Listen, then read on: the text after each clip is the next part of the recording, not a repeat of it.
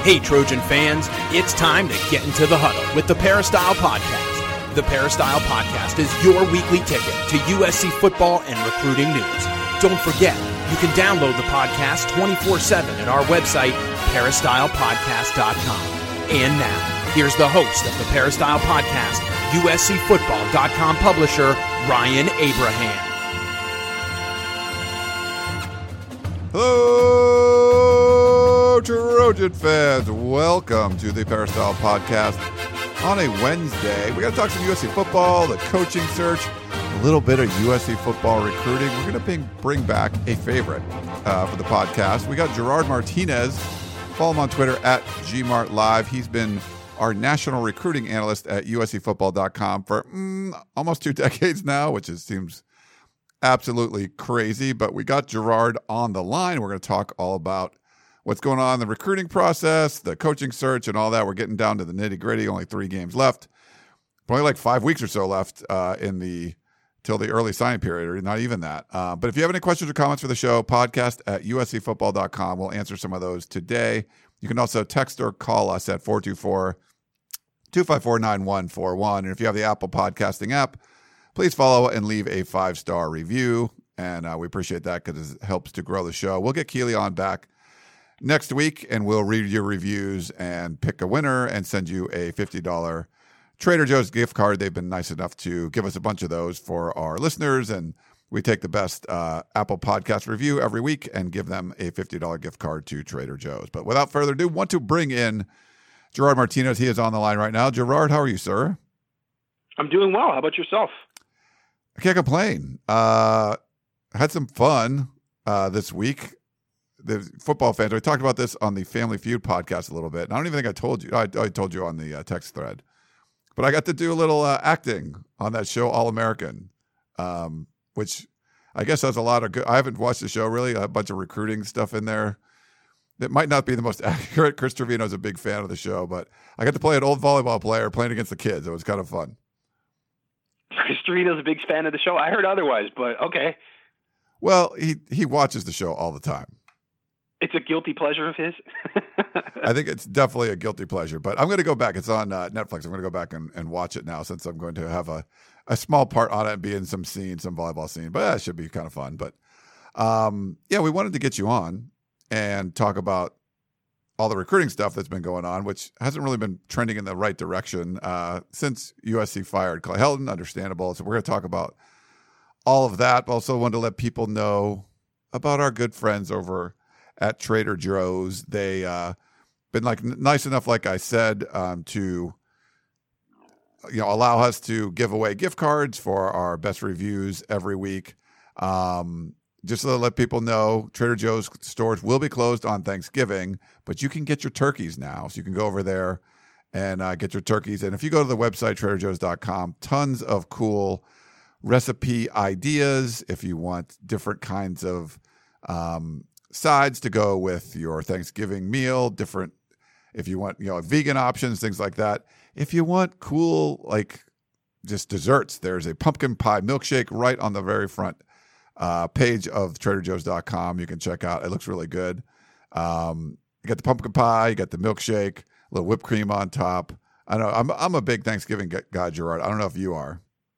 Yes, love Thanksgiving. So pumpkin pie milkshake sounds fantastic. They actually brought back the gingerbread malt that they have at Red Robin, which used to be great, and then it disappeared for some reason for years, and they actually brought it back this past year, but it's not quite the same. It's a little different. It's not quite as good, but it is back for those who enjoyed the gingerbread milkshake that they used to have at Red Robin. It is returned. Oh, all right. Well, this is a Trader Joe's segment, not a Red Robin segment, but that's okay. My bad. No, you're totally good. I mean, there's things that you think about during the holidays, and that's where you're that's a certain food that you like. A lot of it is homemade stuff. And that's why I like going to traderjoes.com. And I try to do something unique, like a side or something I haven't made that before.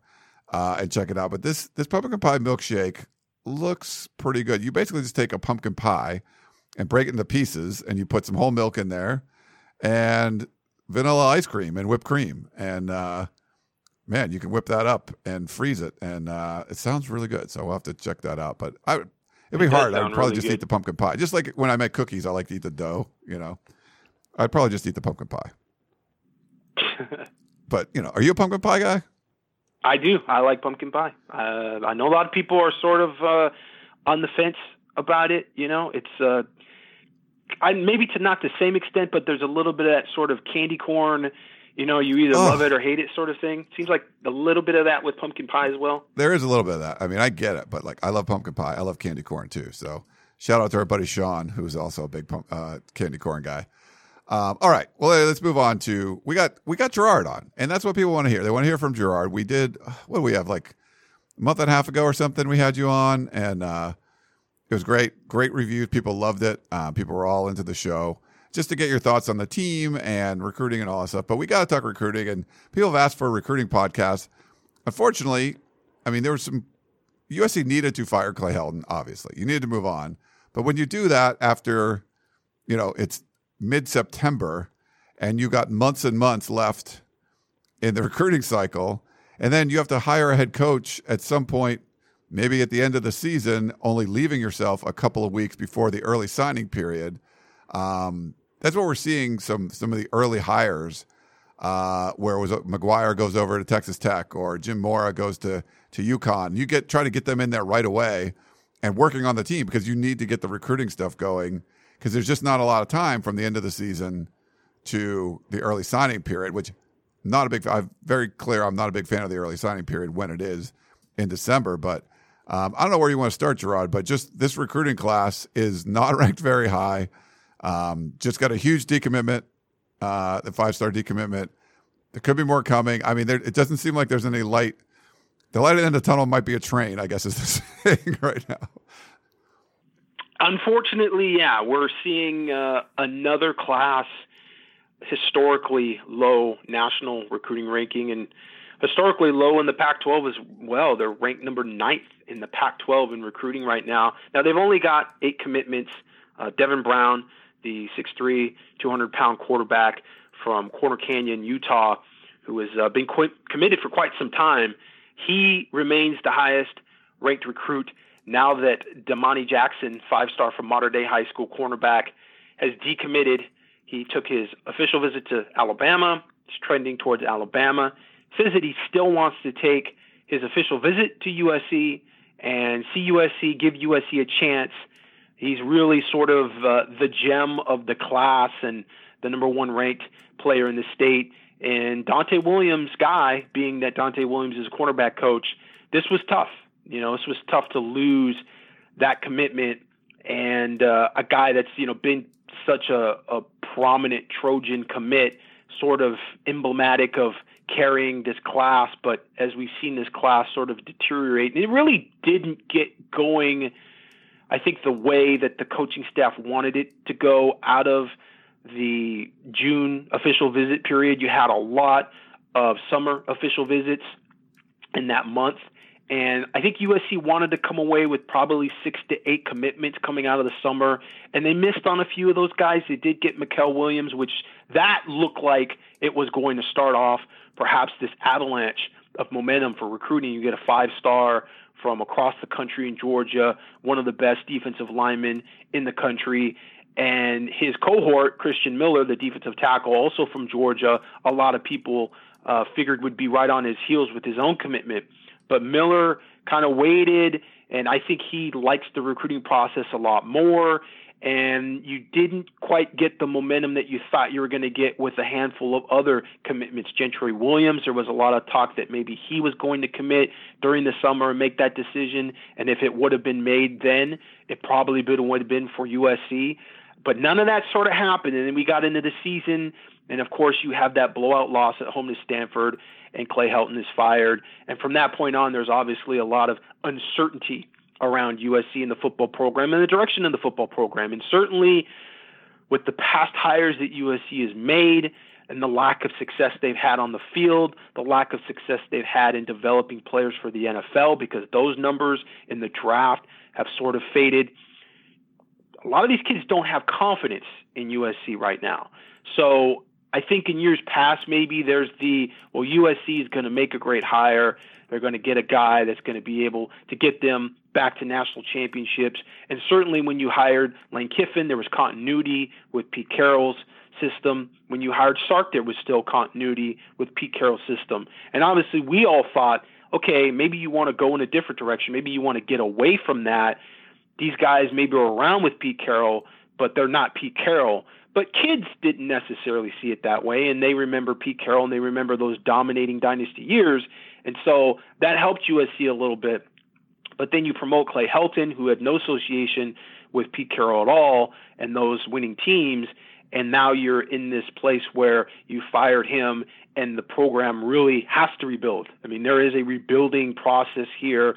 It is not one of those things where USC's recruited so well over the past 3 years that you can just bring anybody in here and feel like, okay, they're going to have a shot at being the best in the Pac-12. So there's a lot of questions, and kids and parents have a lot of questions, and that in itself has obviously put this 2022 recruiting class in a bit of, I don't even want to say a limbo. Right now it's sort of on the ropes, whether they're going to be able to have a class that's going to be salvaged or not. When you have those decommitments and you only have 8 guys that are committed, and only, really a handful of those guys are actually 4-star type prospects. I mean, the core of the class is sort of disintegrated. Mikael Williams, Damani Jackson, I think, is a huge blow. Devin Brown still hanging in there, but Devin Brown, really of those three, this probably has the biggest questions because you have to know what type of offense you're bringing in. He's not really a dual threat quarterback. He's not really a guy that is going to want to run any type of option type of offense. So if you're bringing in, let's say a Dave Aranda or even a Luke Fickell, Matt Campbell to less extent, Devin Brown is going to probably decommit and look for a school which runs a more pro-style system. So, yeah, the core of that 2022 class that was kind of holding it together, kind of keeping it, at the top of the Pac-12 has disintegrated. So that's sort of where we stand right now with this recruiting class that's committed and pledged. So when USC fires Clay Helton and goes with Dante Williams as the interim head coach, I want to talk about that transition a little bit, because the reason would be is like, all right, we want to bring in a recruiter, let him keep recruiting and get on the recruiting trail and help keep the recruiting class together. He'll likely be retained, and then the next head coach has like a head start on what's going on. Obviously, that has not been the case. And, with the Jackson decommit, like you mentioned, that's Williams' guy, number one player in California. He can't keep his own guy. I don't know if it was, Dante Williams could keep the class together as long as the team wins. And there was talk after that first game, the Washington State game, of, what if Dante Williams wins out and they, not only make the playoff, but win a national championship? Like, if you remember that talk, obviously hasn't gone that way. They were 1-1 when he took over. They're 4-5 now. So, he has a losing record as a head coach, but, they've, like you've said, they sort of like lost their way. The class has disintegrated, the core of it at least, and you're not sure what's going to happen with Devin Brown. Obviously, it's going to matter a lot who they bring in as an offensive coordinator and what kind of system they run and all of that. But that transition to Dante Williams, like, I don't know, outside of just winning a bunch of games, if that really would have worked. And maybe it's something where, he's got a lot of hats to wear. He went from like literally walking to a meeting on Monday to, his quarterbacks, to, Mike Bones saying, hey, by the way, you got to address the whole team. You're now the interim head coach. I mean, it happened that quickly. And then you're out at practice like later that day. That's a lot. And, maybe that distracts him from the recruiting aspect. But it's really hard to recruit when you're going to say, hey, come play for me. Hey, are you going to be the head coach?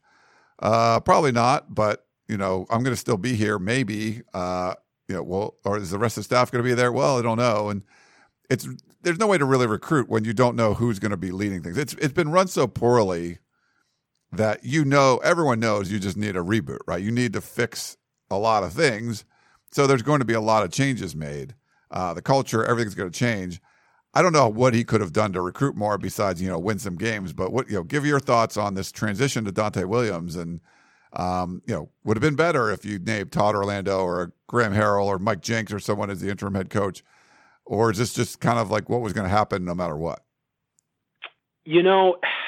Hindsight is 20/20. I think that the idea that Dante Williams could sort of be the face of the program as an interim coach, that he has a great understanding of recruiting, and having him as the head coach, philosophically, in terms of strategy, he's going to be able to take the reins and make his calls. And so that's something you want to give him. You don't want him to be under a lame duck interim coach that doesn't want to do this or doesn't want to offer this guy. Because, ultimately it's kind of tough for him to say, hey, I want to get aggressive and I want to offer and I want to take these commitments from, Jason Richardson Jr., 2024 prospect. I want to take a commitment from Aaron White, 2025 prospect, a freshman in high school. I want to get aggressive with more scholarship offers locally. If Mike Jenks is the interim head coach and Mike Jenks says, I don't really want to do that, I'm not even going to be here next year anyways, I don't care, then he's a little hamstrung. But then at the same time, you kind of put more on Dante Williams' plate to where, he can't just focus in on Damani Jackson and really stick with recruiting and ignore all the other stuff that you have to do as a head coach. There's a lot that goes on his plate. And I think that, in that respect, he's sort of hamstrung as well, because I don't think he's able to spend as much time grinding. You never can. This is why, we talked about T. Martin when he was promoted to being offensive coordinator.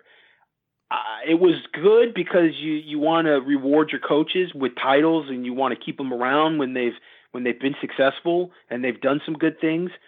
But at the same time, I knew and said then it's going to hamstring T. Martin a little bit as a recruiter. He's going to be offensive coordinator now. He's going to have more on his plate. He's got to help game plan.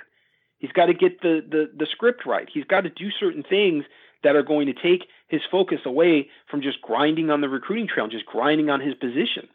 And that happens a lot when you see, teams are trying to retain these coaches and they make Tosh Lapoy or they make T. Martin a coordinator, and all of a sudden it diminishes their ability to recruit because they just can't grind on it as much.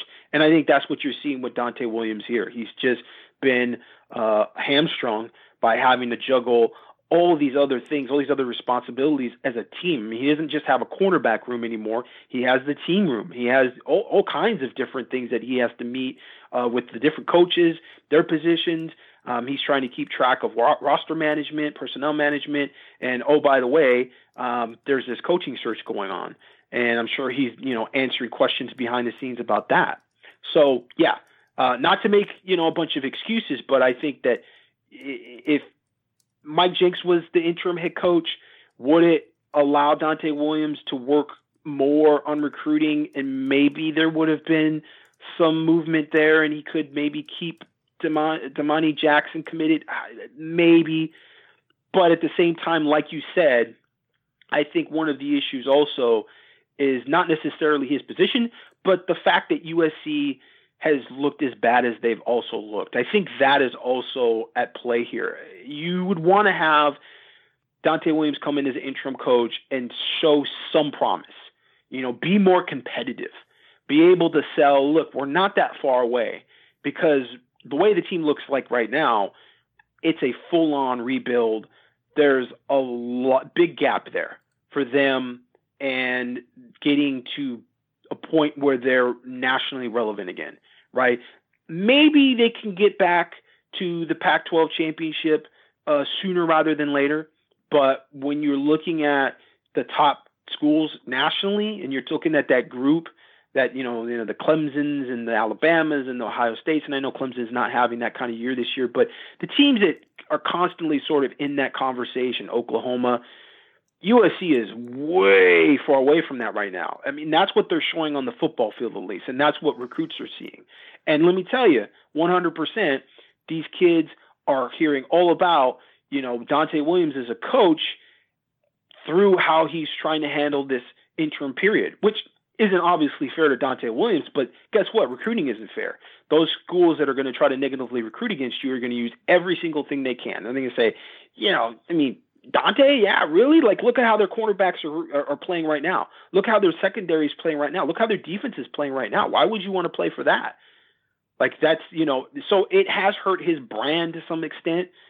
Again, not fair. It's not on him. It's not his defense. And just like with the recruiting trail, he's not being able to focus as much on the cornerback position either. He's not able to just be a cornerbacks coach like he's been for the past whatever odd years. I mean, that's been his focus, and he's been able to work with those guys, hands-on, detail-oriented. Now he's got a whole team he has to make sure is ready and prepared.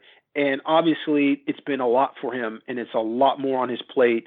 I don't want to say that, he wasn't ready for it or he's not prepared for it or anything like that, because that's almost like a slight. I mean, obviously he did everything he thought he could do, but this is his first time ever having such responsibilities. So, it's kind of hard to know what you need to know. He's getting a dose of it right now, and it's a lot on his plate. And it's hurt the recruiting class, obviously, that, he hasn't been able, at least with, a guy like Damani Jackson, been able to be hands-on. But again, I think it has a lot to do with USC and the product they're showing on the field, the lack of development. Everything is just sort of coming to a head, and it's been the Clay Helton era. I mean, this is really what is a result of that. It's the wake of that. It's the wake of just bad coaching and a lack of accountability, and a lot of kids and a lot of players, I think, that are on the team that are just sort of there and happy to be there. And there hasn't been that really competitive push. And so this is sort of the result of that. I think, the staff, you could reasonably assume, has checked out. Dante Williams is really the only guy that we're hearing is guaranteeing or talking to recruits about being back on the staff next year. I haven't heard that about any other coach from a recruit. So you have to imagine that, he's sort of kind of a one-man band in recruiting right now, along with the support staff. Those guys are helping him as much as possible. But, like you said, there's no championing anything here. They don't know who the next head coach is going to be. And obviously the team hasn't played well enough or nearly well enough that Dante Williams could really be considered a true candidate right now to be the head coach. So you can't really sell that. It's just tough. It's a lot of waiting right now, and it's a lot of bad football, and that is what's deteriorated the core of the class, which was already sort of a small class. And, you're basically rubbing up against Thanksgiving. You've only got a couple of weeks where you're going to have official visits that you can bring kids in that haven't visited, like Damani Jackson, and then kids that have already officially visited USC will get another chance to visit again. But that's, I believe, only if a new head coach is announced. Ah, well, speaking of that time frame, that kind of was a good transition, Gerard, to we knew there was only so much time, right? And the way the season was going, it's kind of one of those things, Gerard, where you're just like, all right, this season just needs to end. Like, it needs to be over. It's not, you're not getting a whole lot out of this. Like, yeah, maybe the players can make a bowl game. And every player I talk to, the coaches I talk to, at least publicly, have said, they want to play in a bowl game. So there's something there. But then you get the mess from last weekend that Cal gets 44 positive COVID tests. They can't play the game.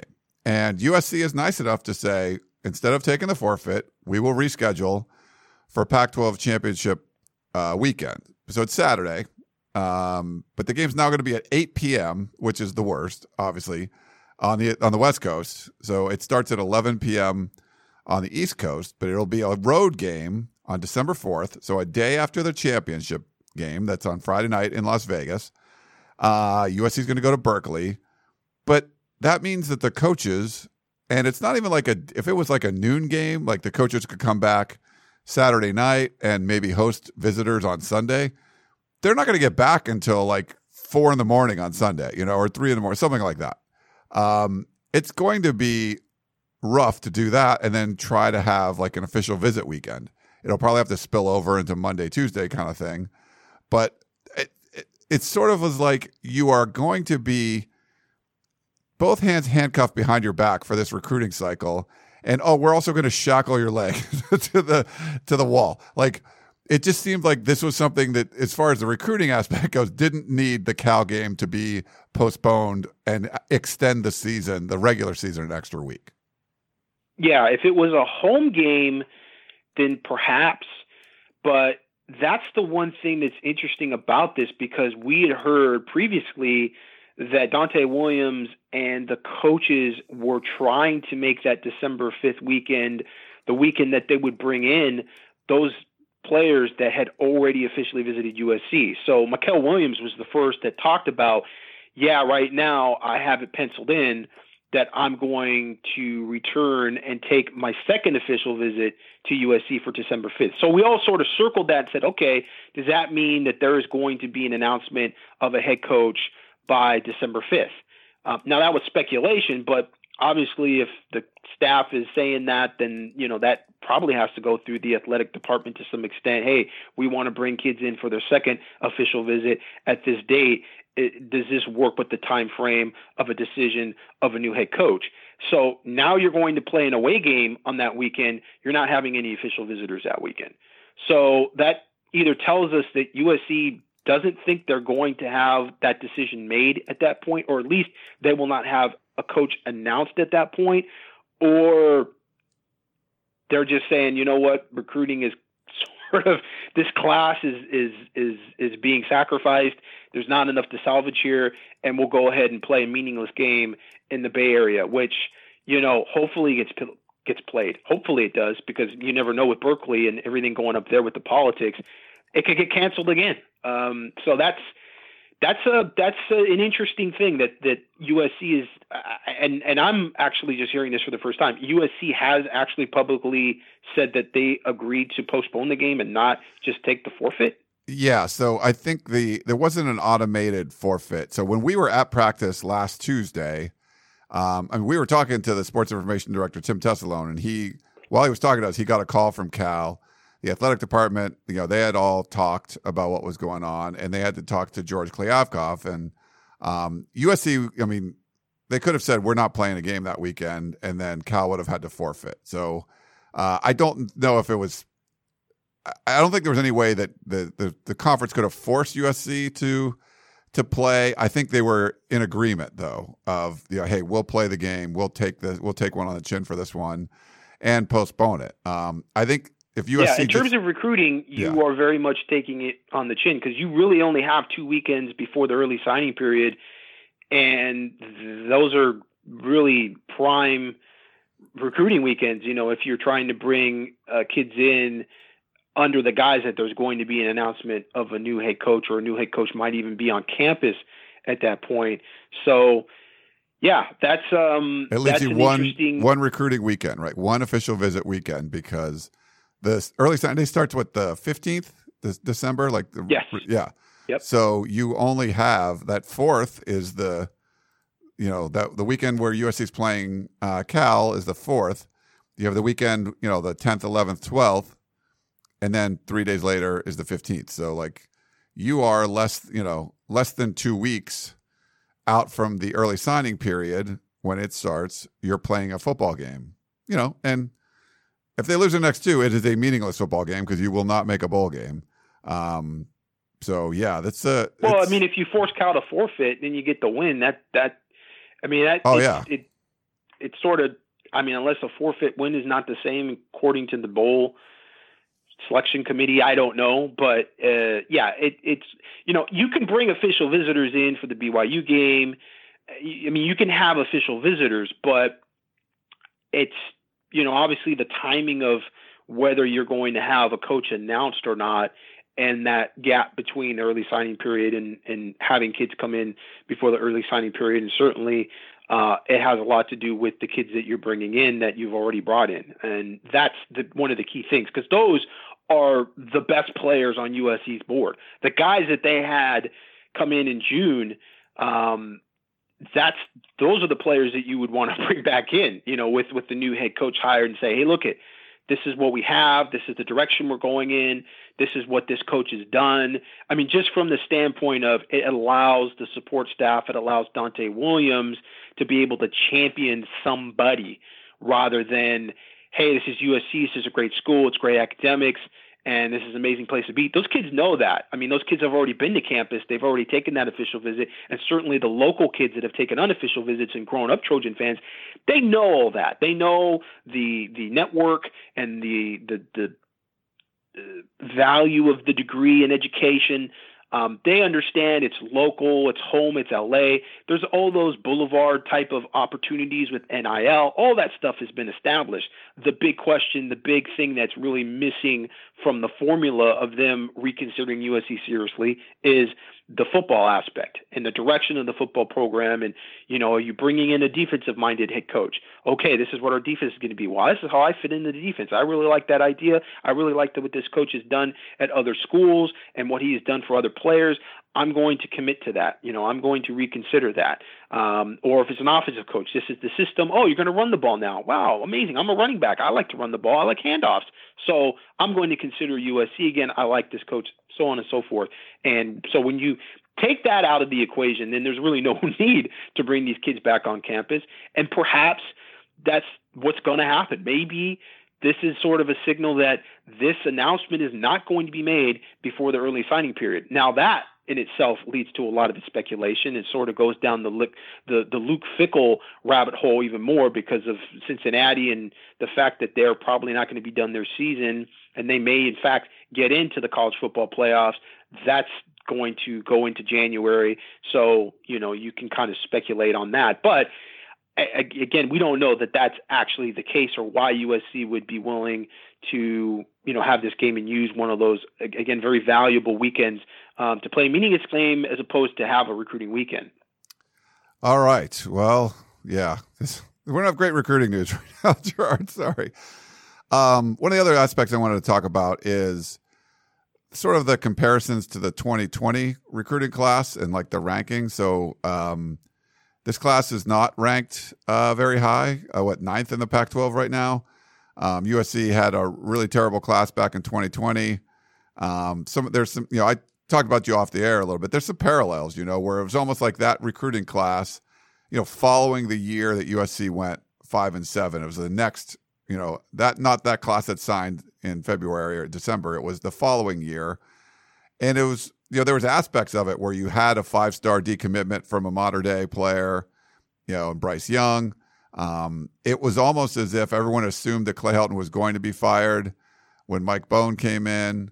They ended up losing the Holiday Bowl that year in the 2019 season badly to Iowa. And I think there's a lot of people just assumed, okay, obviously Clay Helton's done, and he wasn't. So it was sort of like you lost your head coach, and so you threw away the recruiting class, but then your head coach stayed, and now you've continued to have that negative recruiting about, well, he's going to get fired next year. And then, he was fired this past year. So it's almost like you have two classes in a 3-year cycle, 3 recruiting classes. Two of them, of the last 3 recruiting classes, 2 of them are like losing your head coach classes, which shouldn't really happen, but you sort of kind of got that. So I don't know, get your thoughts on that, some of the parallels and where this class is ranked. Yeah, that's a good point. USC sort of suffered we're going to lose our head coach, and then they didn't. They had all the negative effects of head coaching football direction limbo, and yet didn't actually go ahead with that move, that transition. There was no transition, and it was a weird period. I mean, I think what you see with recruiting is sort of always a reverberation, and it was a reverberation of that 5-7 year. And I think when USC turns around and they lose at BYU, that was where everybody started to look around and go, okay, Clay Helton is gone. He can't make it. There's no way they're going to keep him. I think we said going into that year, USC, they needed to have a strong start. They needed to win, the majority of the games. They could win a majority of those games, and they lost to BYU, which was one of the games that everybody thought, okay, well, at least that's a win. So at that point in time, I remember talking to Bryce Young's father and then being very, very worried and feeling that, okay, Clay Helton's probably gone. And that was what motivated them to really start to look around and start talking to Steve Sarkisian and Alabama and setting up that official visit. And I believe Bryce Young ended up decommitting in October, but that was really the game that season, which a lot of people started saying, okay, Clay Helton's done. Like, you can't lose this early in the season after having a 5-7 year. And they ended up kind of sort of turning it around towards the end of the year. I think you said that they won like 5 out of 6 games that season. And that helped to some extent, but it only helped to kind of put them back in the conversation with perhaps getting Bryce Young back on campus, with getting an official visit from Justin Flo. They were in it with a running back from Ohio, Mike Drennan. There was sort of a group of guys there. It was going to be a small class. It was going to be like a 17 prospect class, so it wasn't going to be a big class either. And USC really put all of their eggs into that basket of those players, Justin Flo, Bryce Young. And they, I think, because USC tended to do this, close strong, felt like we're going to get these guys. And Mike Bohn actually made a statement at that point, and that statement was made off the heels of Bryce Young being on campus for about 8 hours unofficially. He was there like during a weekday. He went down to USC, played basketball with Graham Harrell, and he hung out on USC's campus with Gavin Morris and a bunch of the coaches for a long time. And I think the feeling was, we're going to get Bryce Young back. And Clay Helton had told that to Mike Bohn. I think that was the feeling. They felt like they had some momentum with Justin Flo. Justin Flo's family and a lot of people around him kind of wanted to keep him home at USC. And he made a statement, and I can't remember off the top of my head exactly what that statement was. I got it here, Gerard. So recruiting is going dramatically better than anybody wants to admit. Yeah, I think, nobody is shy about admitting when recruiting is going well. I think it was just behind the scenes he was told it was going way better, and it's sort of almost a passive-aggressive statement, and it fell through big time. I mean, they lost out on every one of those guys. They lost out on Mike Drennan going to Kentucky. It was really bad. And, this class, I don't know that there's necessarily that hope that there's a core group of guys that you bring back on campus that you could close with if you don't have a head coach, ready in the wings to A, be announced, and B, be on campus for some in-home visits. I mean, in-home visits are about to start here, so you really have to have some of your, I's dotted and T's crossed when it comes to what the direction of your program is going to be on the offensive side of the ball or the defensive side of the ball. And then, obviously there's going to be speculation opposite of what that head coach does. If that head coach is a guy like Dave Aranda, the question is going to be, okay, do you bring Jeff Grimes with you? Obviously, I think Baylor would look at Jeff Grimes and say, okay, that's a potential head coach for us. They may want to keep Jeff Grimes, and Jeff Grimes may want to be a head coach and take that job. Now, Dave Aranda has to go and try to find another offensive coordinator. The most he can do is convey, this is the type of offense I want to run. This is what we did at Baylor. We're going to do something similar to that. It's not the same as having that offensive coordinator in home saying, this is how I see you in my offense, and being able to articulate that, or a position coach even. I think something that Aranda did that was very smart at Baylor, and I'm just speaking of Aranda just because he's off the top of my head. We'll go in alphabetical order. I don't want people to necessarily read too much into this. But, Matt Rule went out and he hired a couple guys that had a lot of high school football coaching experience. And that's something that's a little bit taboo with some coaches. You kind of talk to some coaches and they're like, oh, I want guys with college experience. But, he went and got Joey McGuire, and Dave Aranda was smart enough to see that and make sure he kept Joey McGuire on the staff and as an associated head coach. And McGuire is a Texas High School Football Coaches Association Hall of Famer. I mean, he won a ton of games at Cedar Hill and was a guy that had so many connections in the DFW area. And that really helped Aranda come in and sort of hit the ground running. And it helped Matt Rule, obviously, a lot in recruiting. And I think, from a ranking standpoint, it was like, okay, Baylor was all right for them, relative to what they'd done in the past with Matt Rule. They got a little better with Aranda. He's only been there 2 years, and obviously the COVID year was very difficult for them. But they've slightly improved a bit. But I think evaluation-wise, it's going to be interesting to see what comes from those teams, because I think when you bring in a guy that's a high school guy, you bring in a guy that's got a lot of connections, he's got a lot of people that are going to tell him the truth about things. He's going to tell you got other high school coaches that respect you. You've got other friends in the area, and they're going to give you the real deal on what some of these guys are and what they aren't from a recruiting standpoint and evaluation standpoint. And so it'll be interesting, if Aranda went that way too. He lost Joey McGuire just recently to Texas Tech. That's Texas Tech's new head coach. So it'd be interesting to see if you make a play for a guy like Matt Logan. Would be obviously a pretty big hire in the eyes of many. Matt doing what he's done at Corona Centennial Public School, just being able to compete with the Mater Deis and the De La Salles and the St. John Bosco's of the world, or a guy like Jason Negro, who's a younger guy that's obviously had tremendous amount of success building St. John Bosco. People got to remember, St. John Bosco was not the heavy hitter in the 90s and the 80s that they are today. I mean, they were like fifth best maybe in that group of parochial schools when you had Servite, you've got Santa Margarita, you've got Mater Dei, even Bishop Vermont back in the day had a ton of success. St. John Bosco really wasn't at that level, and now they are one of the best schools, year in and year out in the nation. I mean, it's really like Ohio State is, St. John Bosco, Mater Dei is Alabama. I mean, that's what you're talking about in the high school football world.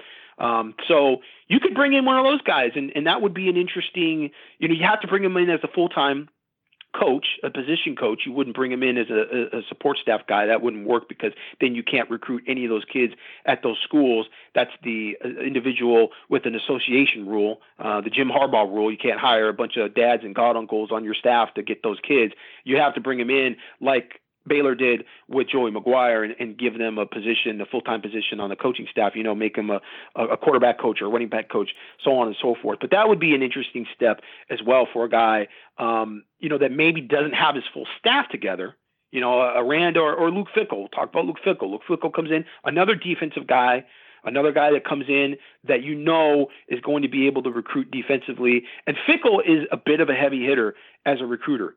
When he was a coordinator at Ohio State, and by the way, you guys, this is a free podcast, I believe.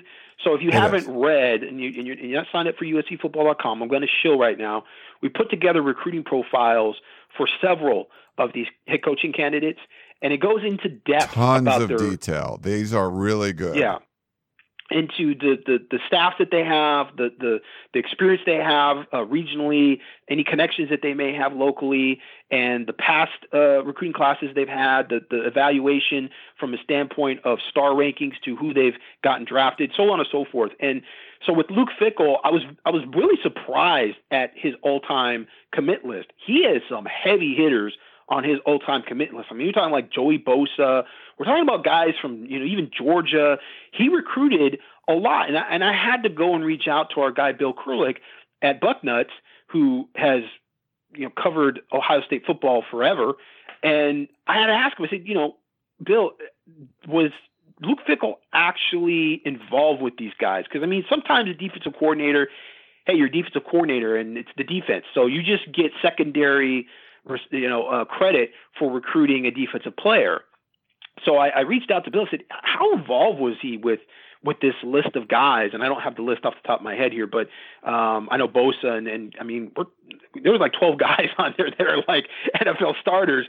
And he says he was really involved with a lot of these guys. Central Ohio, Cincinnati area, Georgia, and Florida he recruited for Ohio State when he was there for that transition from Jim Tressel, who got fired, and then he was interim coach as a head coach, and then he was kept on the staff when they hired Urban Meyer as defensive coordinator.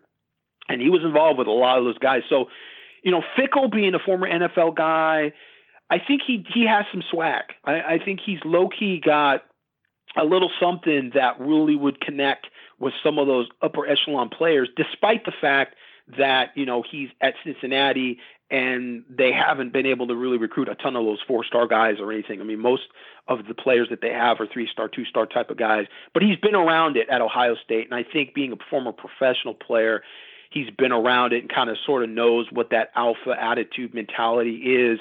And so I think, from the defensive side of the ball, you would get an immediate reaction if you were hiring him and you give him 2 weeks to work on the recruiting trail for USC before signing day. But on the offensive side, again, it's going to be the same thing as you get with Dave Aranda.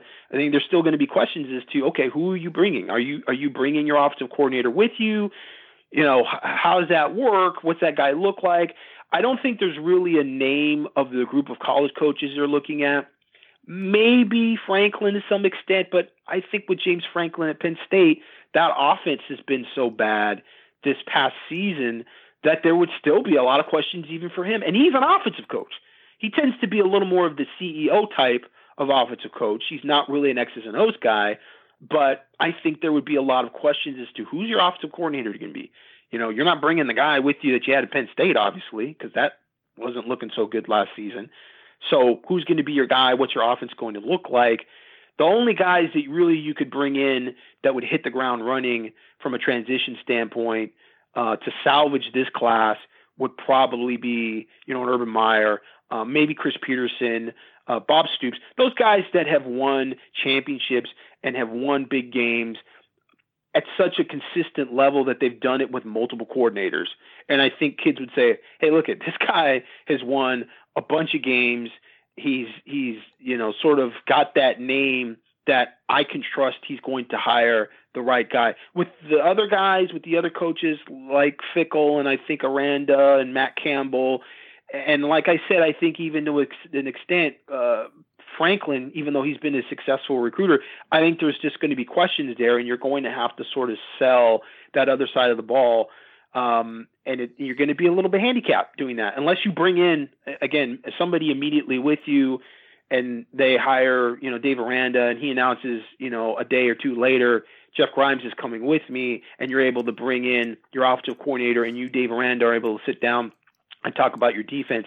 Then you've got a chance to salvage the class. And so it's obviously different than in the past when we talk about coaching transitions and, you know, even Lane Kiffin to Pete Carroll. And I talked about that continuity, and that made sense in hiring Lane Kiffin. It made sense because, listen, from the standpoint of understanding Pete Carroll's system, Lane Kiffin was probably the guy that knew it better than anybody else. And guess what? The guy that probably knew it the best next to Lane Kiffin was Ed Orgeron, and he was bringing with him on staff along with Monty Kiffin and a whole bunch of staff from Tennessee. So it made sense that late in the process, it was January when Pete left. It was that week of the Army All-American Bowl, so it was the second week of January.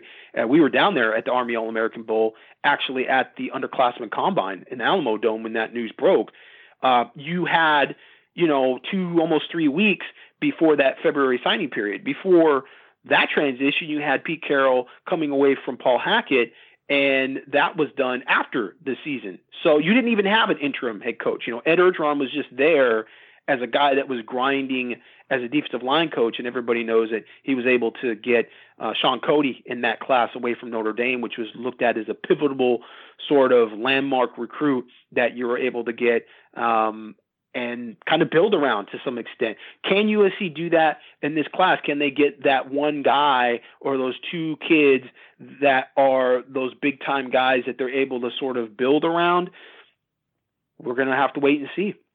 Yeah, we will see. But no, I'm glad that was the next point I wanted to get to, is like as far as like what could these coaches do if they come in. And it's kind of the guys that really aren't working at college right now that would have the biggest impact on the current recruiting class. So we'll see. But, you know, Michigan State, I think they're like more than half their starters came out of the transfer portal. So whoever comes in, you know, they have the opportunity to bring in guys pretty quickly and get options of people to come in and start right away. So we'll see what ends up happening there. But, you know, you talk about the coaches. I want to talk about the coaching search a little bit. I mean, you guys, like Gerard talked about, he has been putting up the hot board for a while now. We're up to version 2.54. It's a little, you know, incremental updates going on. But there's a lot of good information, and there's links to those recruiting profiles that he was talking about. There's polls on the Peristyle where we ask some of the fans what their thoughts are on the individual hires.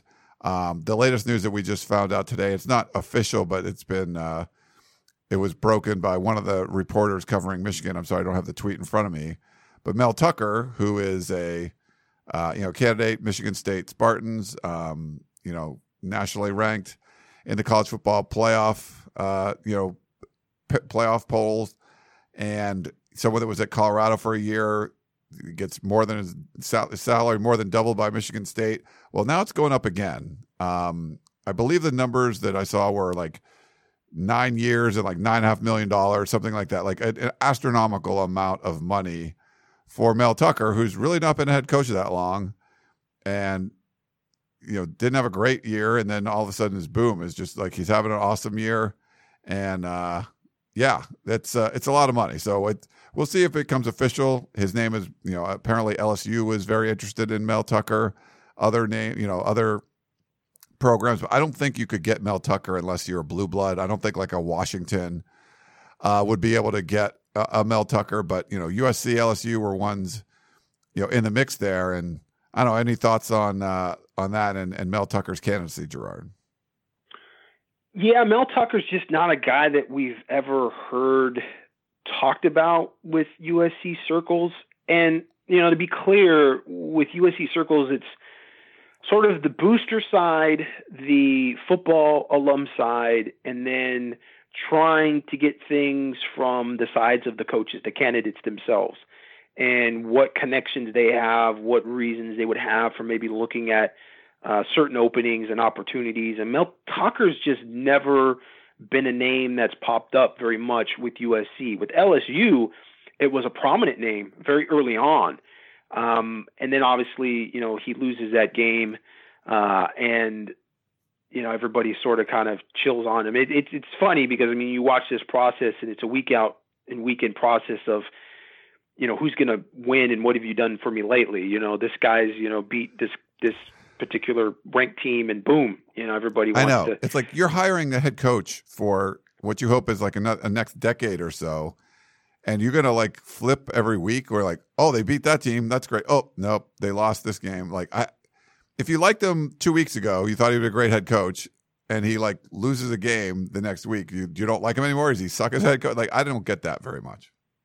Yeah. You lose to Purdue, who's, not a great team, but has played, you played some good teams close. You really have to look at, the wins and the losses a little deeper. And certainly we've heard a lot about Brandon Sosna's analytics. And I think that more than anything is just, it kind of cuts through a little bit of the emotional sort of wins and losses and getting maybe to the root of what comes from that, what's leading to some of these wins and losses. And for me, it's always about how are you losing and how are you winning?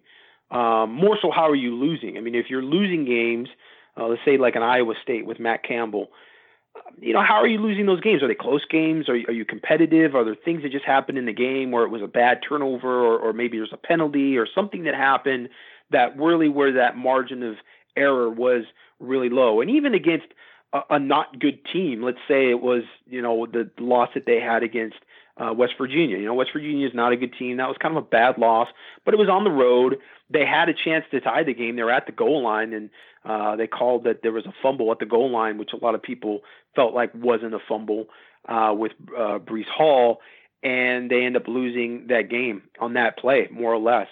And so you go and you look at those losses and you say, all right, you're trying to really look at the body of work more from almost like a play-by-play standpoint in total, and not just glossing over the wins and losses. And I think so that stuff doesn't matter, I think, so much as what are these guys doing from a coaching standpoint? How are they motivating their teams? What are the adjustments that they're going through? What was the game that I just watched? And it was Iowa State when they lost to Texas Tech. Iowa State was down, I think, 31-14 at half in that game. They played an awful first half, but they were able to get themselves back into that game, and it looked like it was going to overtime, but they ended up losing on the 62-yard field goal. So again, you like what you see from the standpoint of, Okay, they came out flat. That happens. Listen, we were around with the Pete Carroll era. We saw USC lose to Oregon State. We saw them lose to UCLA. We saw them lose to some teams that were just no way should have been on the field with them. It happens. It's college football. These are kids. They're mature. They're not always prepared. They're not always ready. And just stuff happens. And it's football. You can even look at the NFL. I mean, teams lose. I mean, how did the Buffalo Bills lose to the Jacksonville Jaguars? How did that happen? You know, I mean, it happens. It's football. It's a team sport. There's a lot of moving parts to it. You want to see, though, was it a bad loss? You know, I mean, you don't want to see a coach go out and just have a really blowout loss to somebody that he shouldn't lose to. There's something there. Like, there's some kind of issue there. That's a bigger, you know, you really came out and you weren't able to make the adjustments at halftime to be able to get back into the game. So those are the bigger issues. Or when you have a bunch of losses and they sort of seem to get a little out of control in terms of, you know, the margin and there's, you know, up and down and things. With Franklin, you know, that's an interesting name that's come up. You know, what's really weird, Gerard, is like he is not a popular choice. Very divisive. Yeah, very divisive. I think your poll had him almost at 70% of disapprove. And I've definitely, I thought he would be one of the better candidates. I think he still could, but he's having a bad year. There, you know, he doesn't have a great record against the top 10, but you know, he's done more than Harbaugh as far as like he's beat Ohio State. He's won the Big Ten.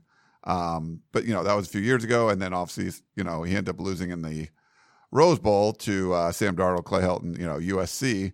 But man, I don't know if it's just because that he lost to Clay Helton, which people should get on Chris Peterson, because Chris Peterson lost to Clay Helton during his playoff year.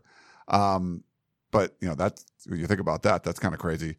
But yeah, they were not fans of James Franklin. Just for the most part, if USC, there's like, you know, like it's Penn State's head coach. Like, when has USC done something like that? Like, we're going to go hire some blue bloods head coach. Like, no, that's like, you know, Howard Jones, like maybe the last time that happened.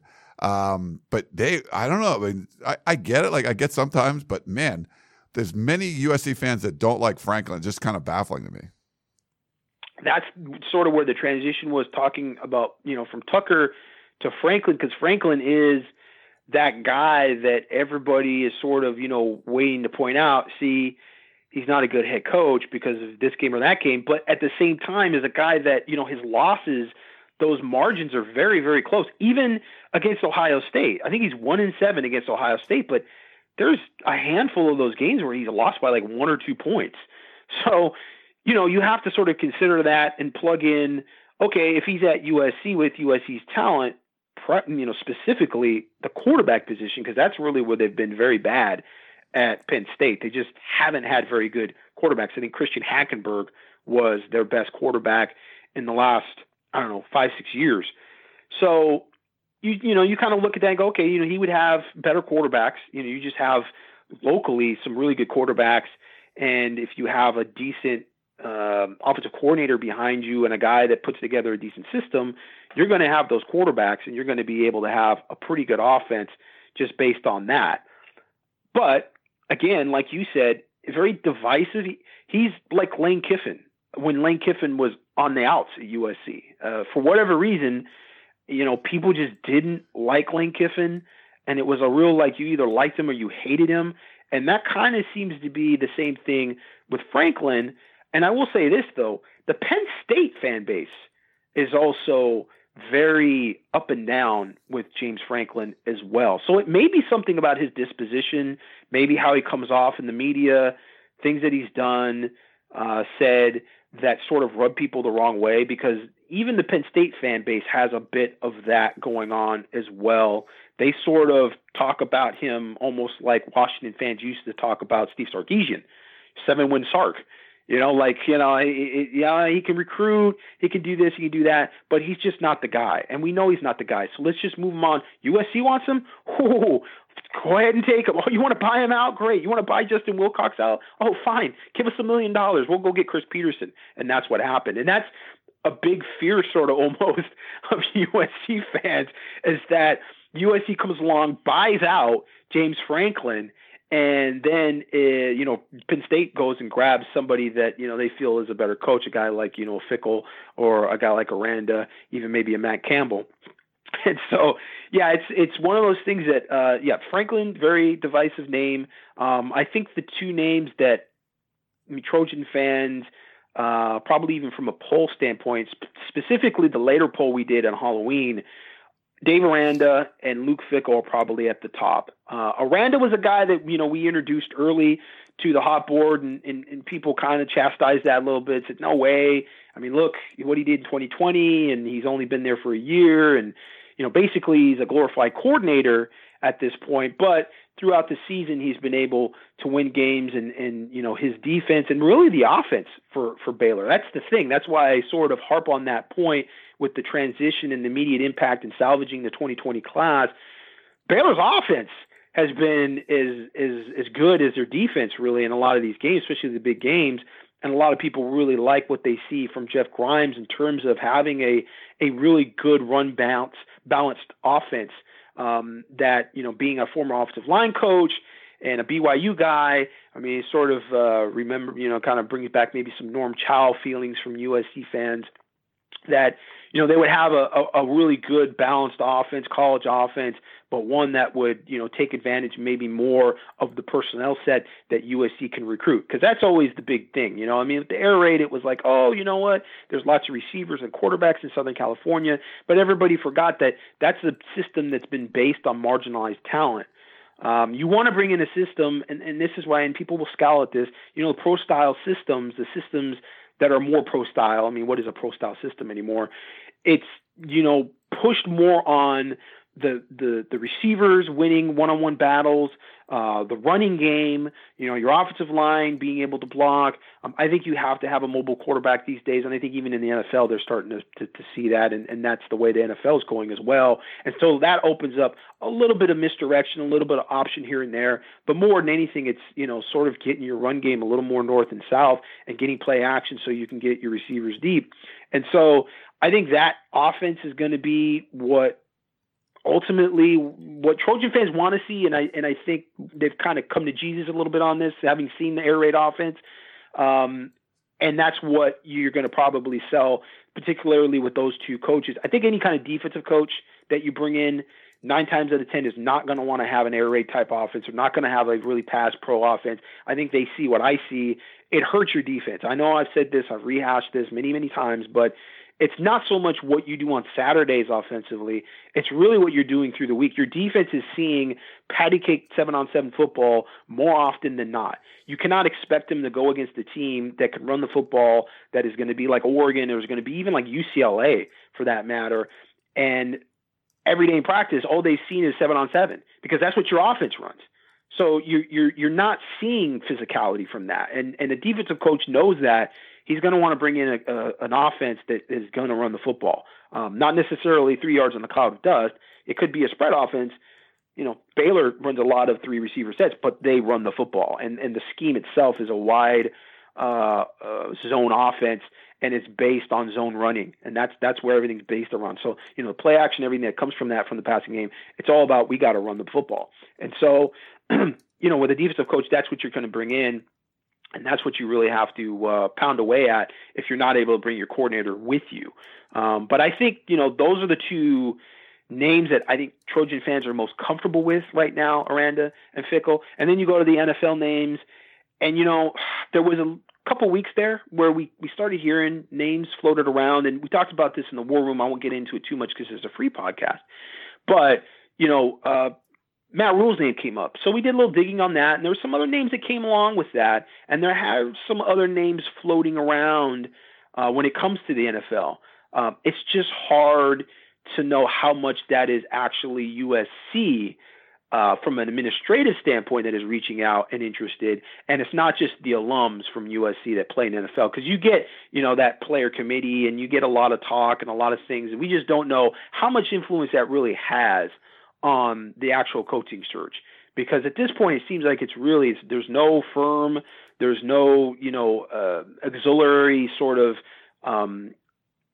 organization that is involved with this search. It's really Brandon Sosna and Mike Bone and really a few couple people. And the fact that it's been that way and it's been so quiet, sort of also opens up to this, I don't know if I want to call it a conspiracy theory, but the thought that maybe this process started a long time ago. And that's why it was so easy for them to fire Clay Helton early on.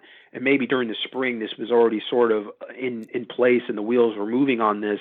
And they had talked to some people, maybe some of these candidates, even back then. And at this point are just kind of waiting to announce their guy. And obviously that would be, again, a Luke Fickell thing.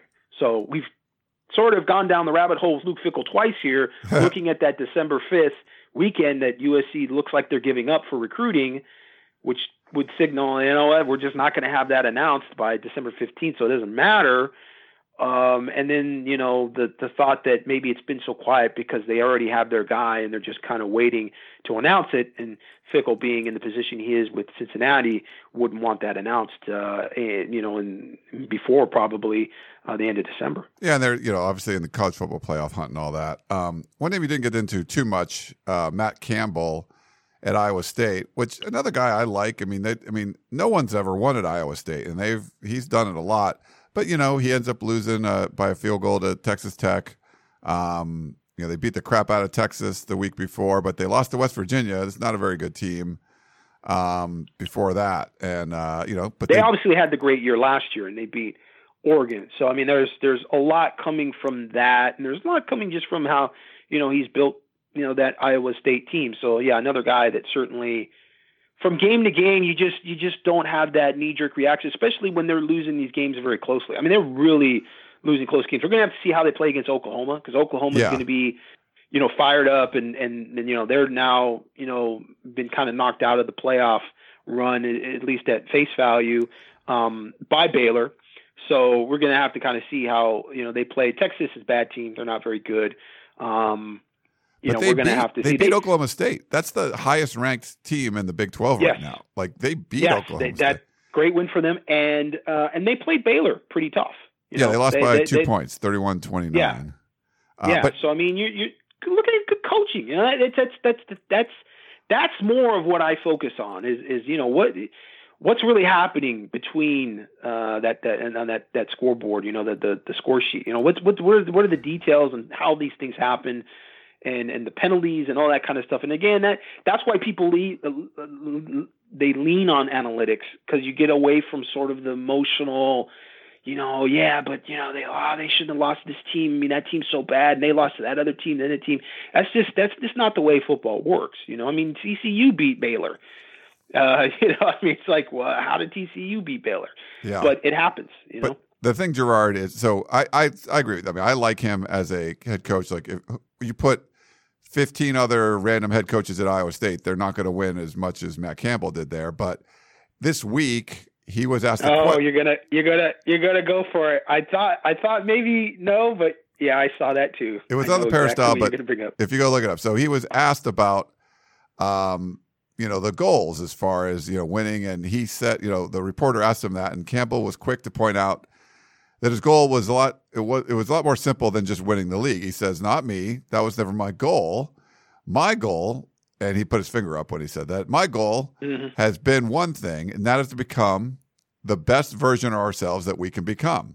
So you've never heard me say that word once. You've only heard me talk about becoming the best version of yourself that you can be. And really, my challenge for this year's team was to become the quote, quote, greatest together team in the history of Iowa State football. So far, all of our goals are still intact from a Coach Campbell standpoint. Now, could our players have other goals and aspirations? Sure. Do I want them to have great goals and aspirations? Sure. But that is not Coach Campbell's goal. That was never said by me. And some people in the Peristyle don't like it. They feel like it's more Clay Helton. But Clay Helton talked about championships all the time. Like, he always just would say, like, generic championships. For me, what he's saying is, like, we're trying to be the best we can be. You're Iowa State. You have a ceiling that's limited.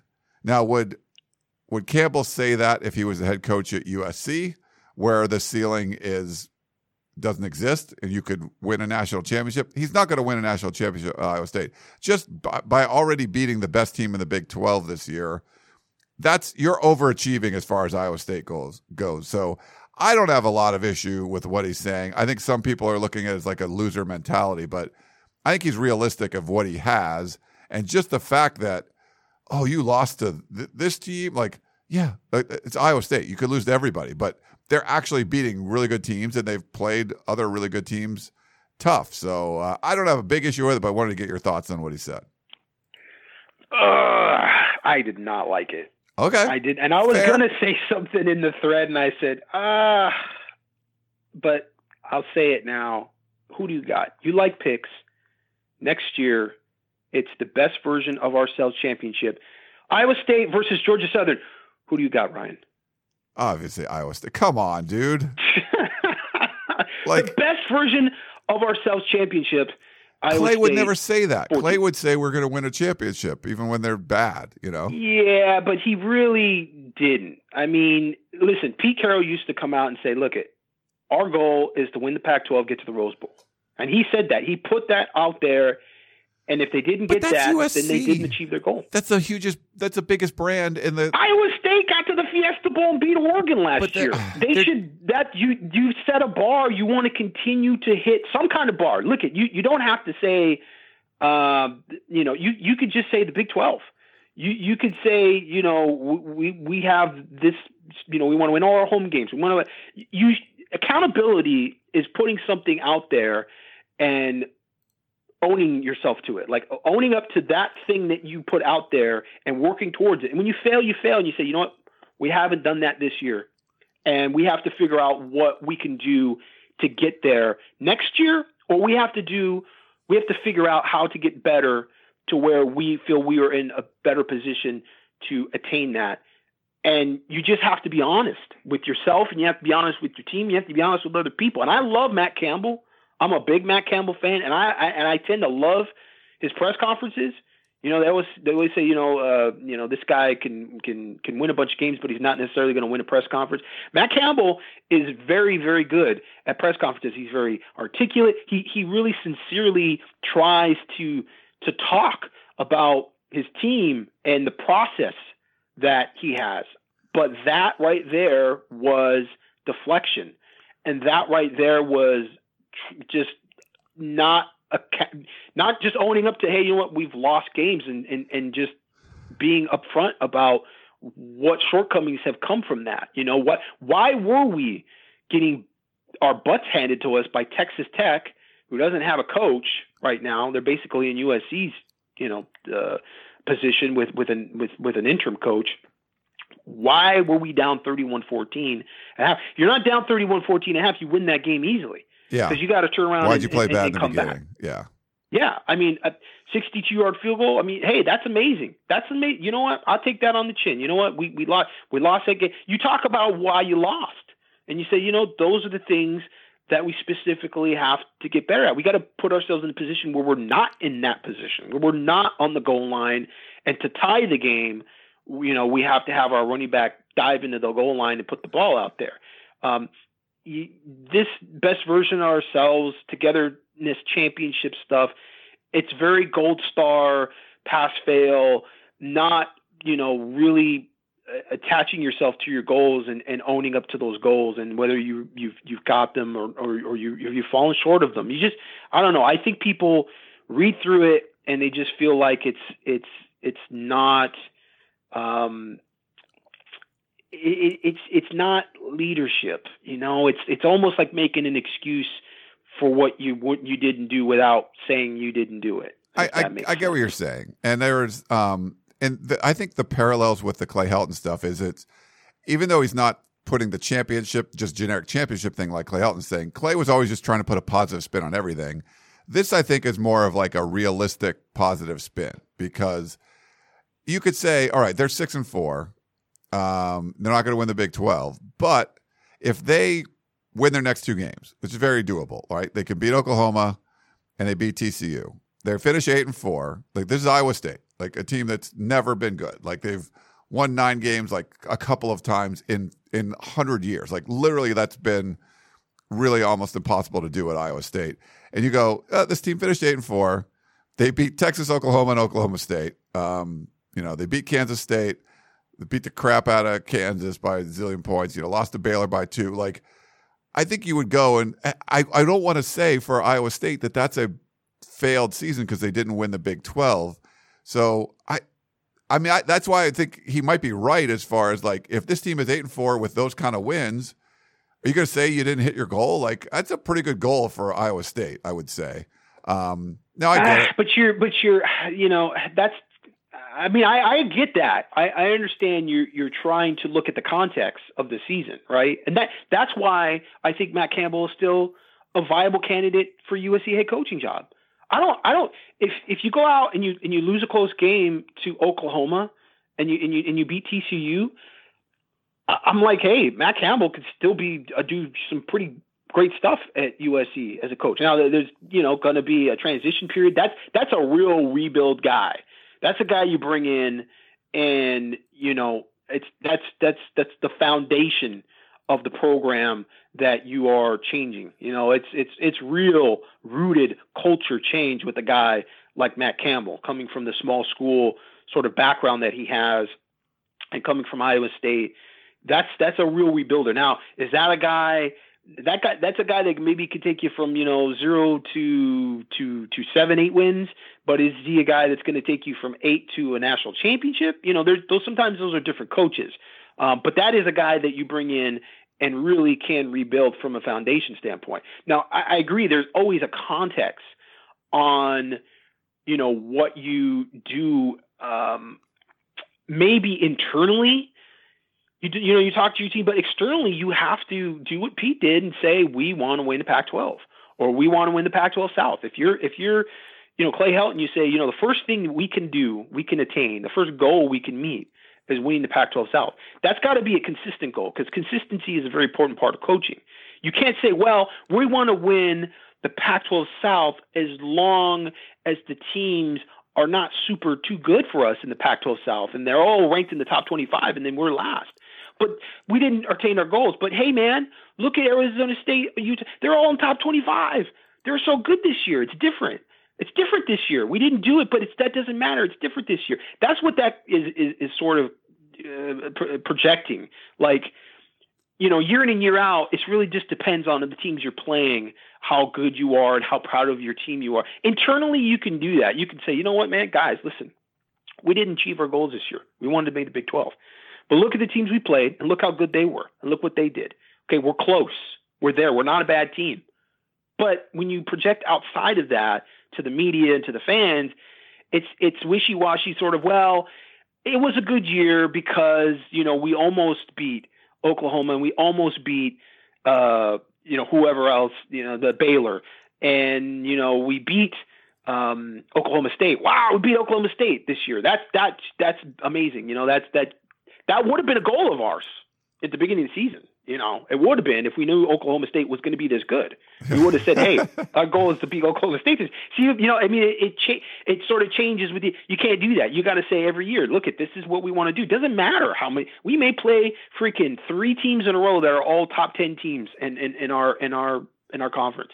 You know what? SEC, sometimes you get that.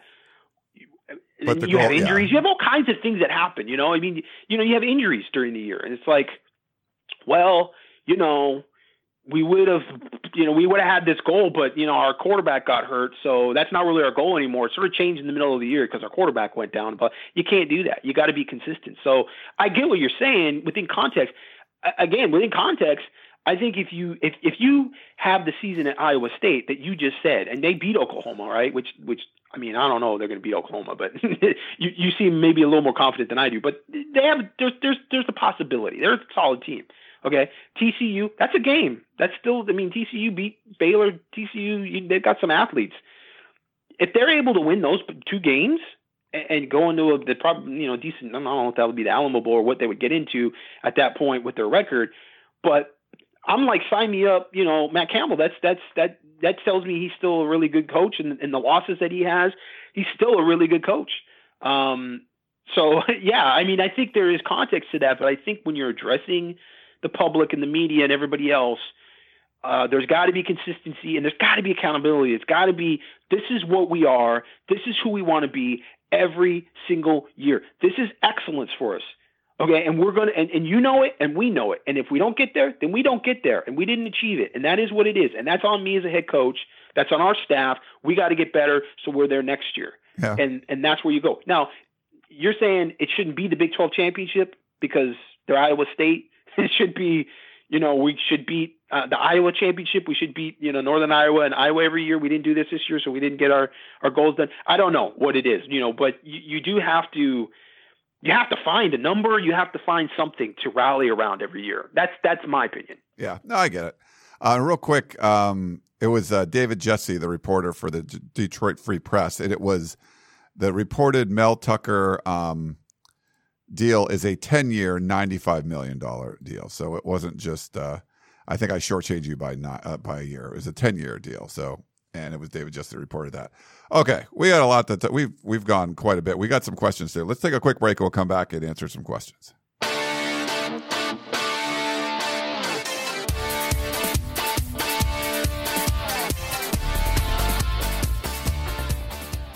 This episode is brought to you by Progressive Insurance. Whether you love true crime or comedy, celebrity interviews or news, you call the shots on what's in your podcast queue. And guess what? Now you can call them on your auto insurance too with the Name Your Price tool from Progressive. It works just the way it sounds. You tell Progressive how much you want to pay for car insurance, and they'll show you coverage options that fit your budget. Get your quote today at Progressive.com to join the over 28 million drivers who trust Progressive. Progressive Casualty Insurance Company and Affiliates. Price and coverage match limited by state law. Okay, picture this. It's Friday afternoon when a thought hits you. I can spend another weekend doing the same old whatever, or I can hop into my all-new Hyundai Santa Fe and hit the road. With available H-Track all-wheel drive and 3-row seating, my whole family can head deep into the wild. Conquer the weekend in the all-new Hyundai Santa Fe. Visit HyundaiUSA.com or call 562-314-4603 for more details. Hyundai, there's joy in every journey. Crazy. Yeah, hour and 20 minutes, Gerard. We were just talking. So we'll try to do these quick, some of these questions. This one, let's see. We have Rick from La Mirada wrote an email. He said, first, thanks for keeping the shows together for me and Keeley, but this isn't for Keeley. So he was curious about losing Dante Williams. Do you think that the next head coach would keep Dante Williams for recruiting, or would he go somewhere else? Sounds like he's going to have to. Sounds like the administrative maybe made that decision for the next head coach, which is in itself a little interesting. I mean, again, you kind of look to that conspiracy theory that maybe a coach has already been hired and all these things have been ironed out. Otherwise, yeah, you're sort of strapping them with a coach and saying, hey, this is a guy that we want to keep for these reasons. Dante Williams has been on the recruiting trail. He is guaranteed that he's going to be back on the staff next year. And you would assume that most coaches would want to have an ace recruiter, especially with local ties, on the staff. You want to have that overlap. That's going to give you the ability, specifically with the next class, 2023, to be able to hit the ground running. The players, the prospects. You have a board. You have, some idea of these players and their personalities, and just a little more information instead of coming in cold. Because any of these guys that we're looking at the top of the board, whether it be Luke Fickell, Dave Aranda, Matt Campbell, who we were just talking about, or any NFL guy, is coming in pretty cold. There's not a ton of recruiting overlap with most of those coaches. Baylor recruits Texas a lot, and interestingly doesn't really cross paths with USC as much as you would think, being Baylor. Luke Fickell doesn't cross paths with USC hardly ever, with a lot of the guys that he's gotten committed and has recruited. And the same thing with Matt Campbell.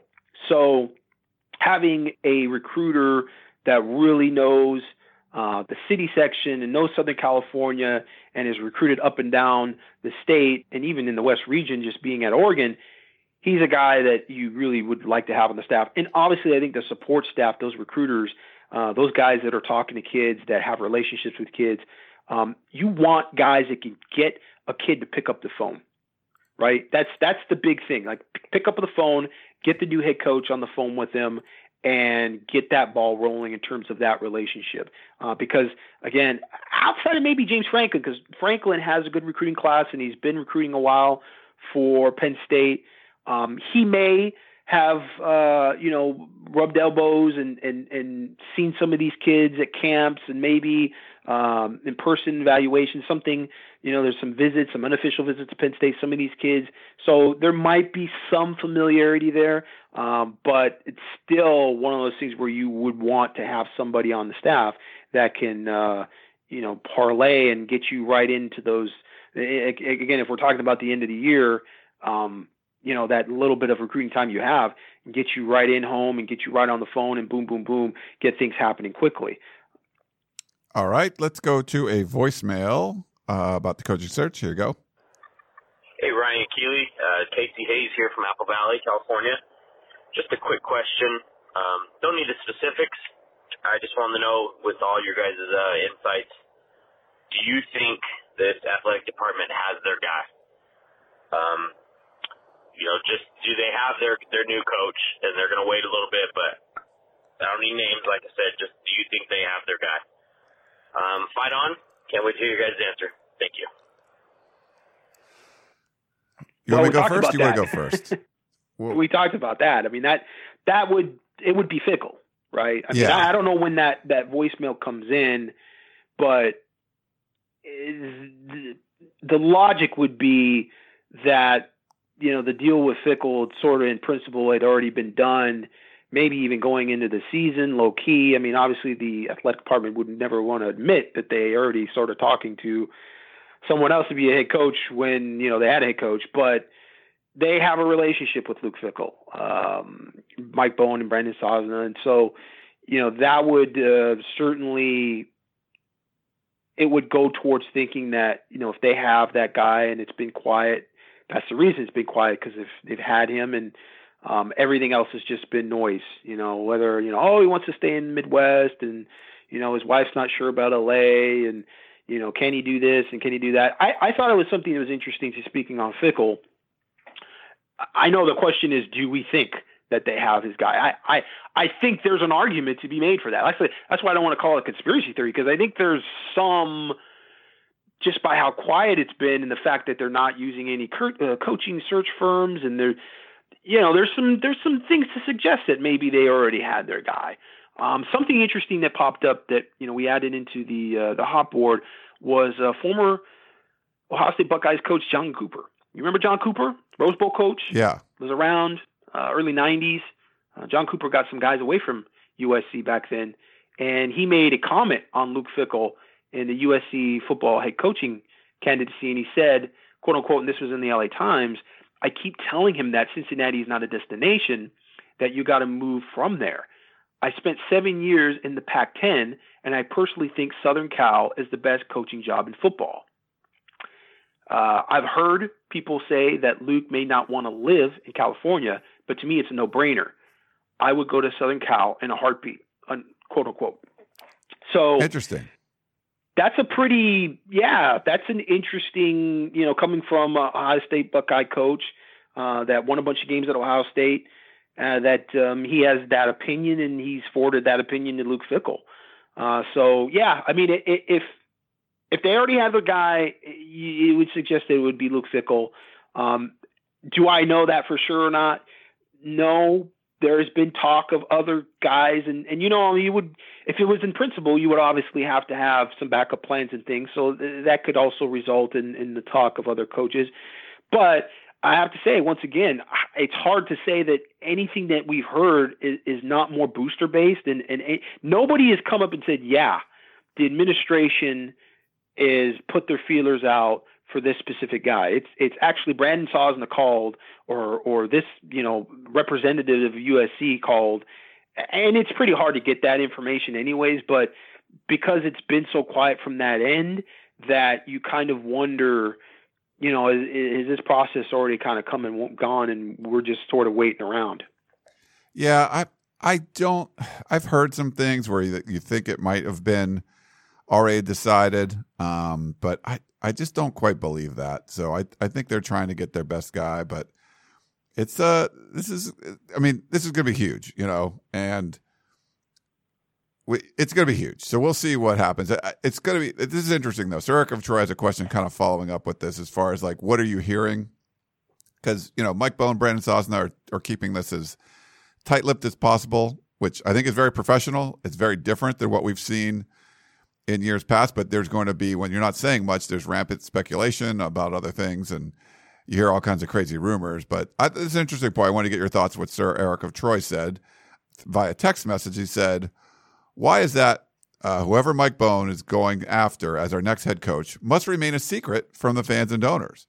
I've been a donor for 29 consecutive years now, and I know nothing. Since it's fans, alumni, and donors that Bohn will need to support from, why can't he openly say who he's hoping to secure for us? When players are courted by professional teams for trades or as free agents, the interested general manager announces to the world their interest in that player, and it gives the fans something to hang their hats on. Why is this different? I appreciate all you guys do to keep us informed and give us a place to vent. I'm tired of this current mess, and I'm anxious to have something to look forward to." Sir Eric of Troy. I think it's a little different, Sir Eric of Troy, but Gerard, get your thoughts on that. Because Luke Fickell is coaching his team to an undefeated season. Shh! That's why. Because only Mike Bohn and Brandon Sosna know Luke Fickell. Nobody else does, so nobody else needs to know him. That's the circle right there. That's why. That's the answer. We figured it out. We know what's going to happen now. Yeah.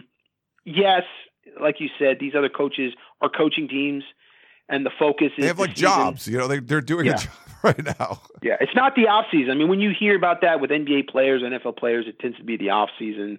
Some of that creeps up during the season as well, but when you're managing a bunch of personalities and you're trying to motivate and keep focused a bunch of kids, we're talking about college football. These are a bunch of kids. These are a bunch of very young adults. They don't want to hear how you're about to go and leave, to another school, and all of these philosophies and the best version of yourself or whatever your spiel is all for naught because this guy's on his way out to LAX sort of thing. So yeah, it is definitely apples and oranges from that standpoint. And I think the athletic department is trying to do it quietly out of respect for that, because obviously the coaches themselves, the guys that you're pursuing, that you're trying to court, don't want to have it flying around and have their names mentioned. And again, I'd make the joke, but it definitely sort of goes towards if you've got a relationship with one of those guys, and you're trying to get that guy, and you want to keep your relationship positive, and it's going to help you to try to get him to help you at your new job in Southern California, then you don't want to put that guy on blast and say, hey, we love Luke Fickell. He's great. I mean, they haven't said anything about him. There's some obvious things there. There's some obvious things that you could say if you're Mike Bohn, having been at Cincinnati and that process of going after Luke Fickell. I mean, there's just facts that are there that you could comment on, but they've said nothing. So that's out of respect to Luke Fickell and the job he's trying to do now at Cincinnati. They could easily say, hey, man, we love Luke, and of course he would be a top guy for us. He was a top guy coming from Ohio State. He was, the obvious choice for us there. It worked out. He's the obvious choice for us now. He's going to be our guy. But, that would just put a lot of pressure on him. Now, how much more pressure would it put? Because obviously people kind of already assume that to some extent. But, we're looking at that also from this perspective, from the USC perspective. There's people in Cincinnati that are convinced he's not going anywhere. He's not going to leave. Oh, yeah. He loves Ohio. He's never left Ohio for a coaching job. He's and in Baylor, there's people in Waco, Texas that say the same thing. Oh, no way. USC's not a fit. No way. And they're just convinced. And that's the bubble they live in. And Luke Fickell and Dave Aranda and those other coaches can work in that bubble. Whereas, if it becomes more of a official thing, sometimes maybe that causes more issues because, USC saying that you're number one guy. And I mean but why are they saying that? Why are they being so brazen to talk about you like that? Maybe that would put more pressure on them. I don't know. All right. We got one last one about a current player, but I know you follow him through the recruiting process. We could talk about him briefly. Hello, everybody. Ron from class of 65 pharmacy school. I have a question. The the information about Brew McCoy has been totally missing. I can't find anything about his current situation. Will he be reinstated? Is he going to be using a year as a redshirt year? Anything new on Brew McCoy since he was acquitted? I would sure be interested in knowing about him as well.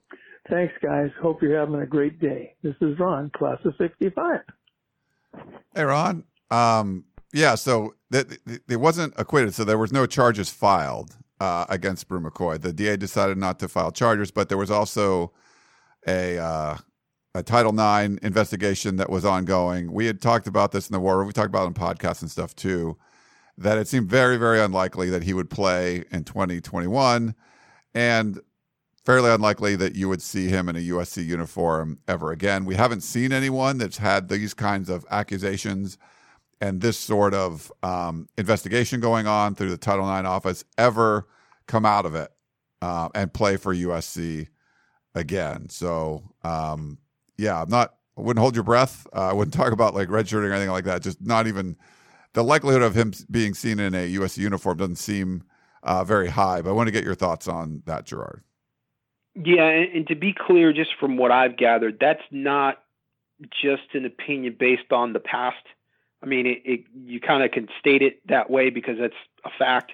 But even in this particular situation, sources have not been very optimistic about that. And I've heard talk of him transferring and going somewhere else.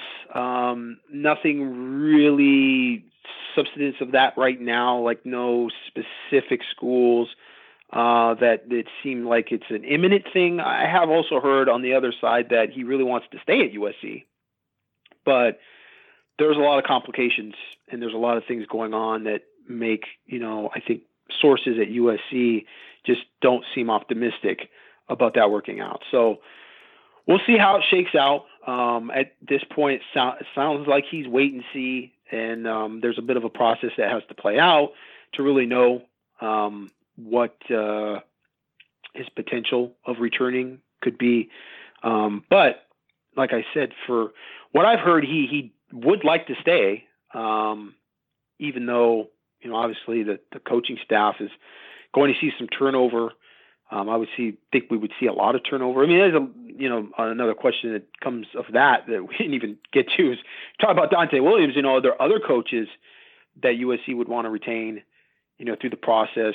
Brandon Sosno was kind of spearheading that turnover on defense when they fired Clancy Pendergast and they brought in, new coaches, new defensive line coach, Vic So'oto, new defensive coordinator, Todd Orlando. People ask me, about Dave Aranda and his relationship with Todd Orlando, because we had heard originally, and this is one of the reasons why, and I know I'm taking this off into another direction from McCoy, but it's probably pertinent to talk about, Dave Aranda and why he was mentioned originally in the hot board early on when it first was launched, was because we'd heard from a couple really good sources that USC pursued Dave Aranda to be the defensive coordinator before they hired Todd Orlando. And that was an actual thing that was really happening. Now, Ryan and I both heard this, and we kind of rolled our eyes like, Dave Aranda, he just won a national championship at LSU. Why would you take that sort of lateral step to USC? Like, it just didn't really make sense, but we heard it and heard it from a couple of different places, and actually even heard it from the coaching side. And that was a real thing, and that he was actually very close to coming to USC as a defensive coordinator. He got the job to be head coach at Baylor, took that job, obviously. And my speculation was that he maybe then said, hey, if you like what I do in my scheme, there's a guy, Todd Orlando, who does something similar. Now, Todd Orlando, to my knowledge, and I'm trying to think back because I wrote about it, but I don't think Todd Orlando and Dave Aranda have ever been on the same coaching staff together. Todd Orlando followed Dave Aranda at Utah State, but Aranda had left, I think, to Wisconsin at that point. But Orlando liked his scheme so much, and at that point I think Orlando was more of a 4-3 guy, but he liked what he saw from his scheme so much that he embraced it and decided, hey, I like this tight front, which is what Aranda's scheme is called, and started running it. And so I kind of think maybe that was part of why Todd Orlando ended up at USC. was that, Dave Aranda said, hey, there's some other guys that kind of do what I do. They might be a good fit. But would Aranda want to keep Tartolando around? With that said, we don't know. But they've never actually coached together, to my knowledge. Yeah. So kind of I know I was way off topic there, but it kind of put me into that thought of, the coaches that would be retained on staff. And obviously, if you're players, because that's going to be a thing. We talk about the porthole. I like to call it the porthole. It goes in and out. It's a two-way street sort of thing, because there's going to be guys, depending on the coach you bring in, that are going to want to weed out some of these happy to be here guys. These guys that are just floating around on scholarship, just hanging out. They're going to want to come in and say, look, if it's the right coach, he's going to look at some of these guys and say, listen, this is it. This is changing. This accountability is back, and your performance matters. And that's going to change some opinions on some of the guys that are maybe, used to the Clay Helton era. And so, it's going to be interesting. But like I said, with Brew, sounds like he likes the school. He enjoys USC. But, if a new coach comes in, maybe that would change as well, too. And that would be another reason why he might not want to be at USC. He may not have that choice ultimately, though. Yeah. All right. Well, that's quite the show we've got for you today. I think we probably just wrap it up. But great stuff, Gerard. Always good talking to you, and it's great to talk about some football. Yeah. By the way, USC plays UCLA this weekend. We didn't even mention that, so we'll just mention that. There's a lot, I know, and that's a big local recruiting weekend normally for both schools.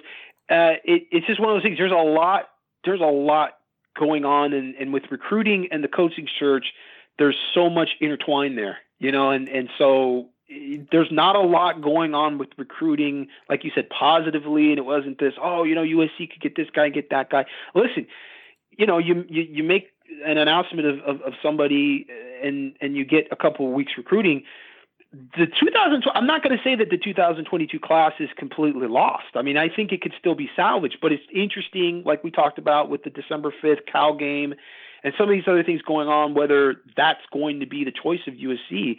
They want to try to salvage that 22 class by, making an announcement or whatever. If they're just like, hey, you know what, we can't make our announcement because our guy's not ready to make that announcement, and they have somebody waiting in the wings, again, Luke Fickell. So. All right. Well, that's going to wrap things up. Hour and 40-minute podcast, Gerard. I feel like we could go on for another hour and 40 minutes. There's so much to cover. There's so much detail and so many things that we could talk about, when it comes to all these candidates and recruiting and the hypotheticals. But hey, hopefully we took a chunk out of the questions and the uncertainty of the fan base today. Yeah, for sure. So hopefully you guys all enjoyed that, and we appreciate Gerard coming on. I know it sounds like you got some dogs going in the background, Gerard. So you probably have some feeding to do or something.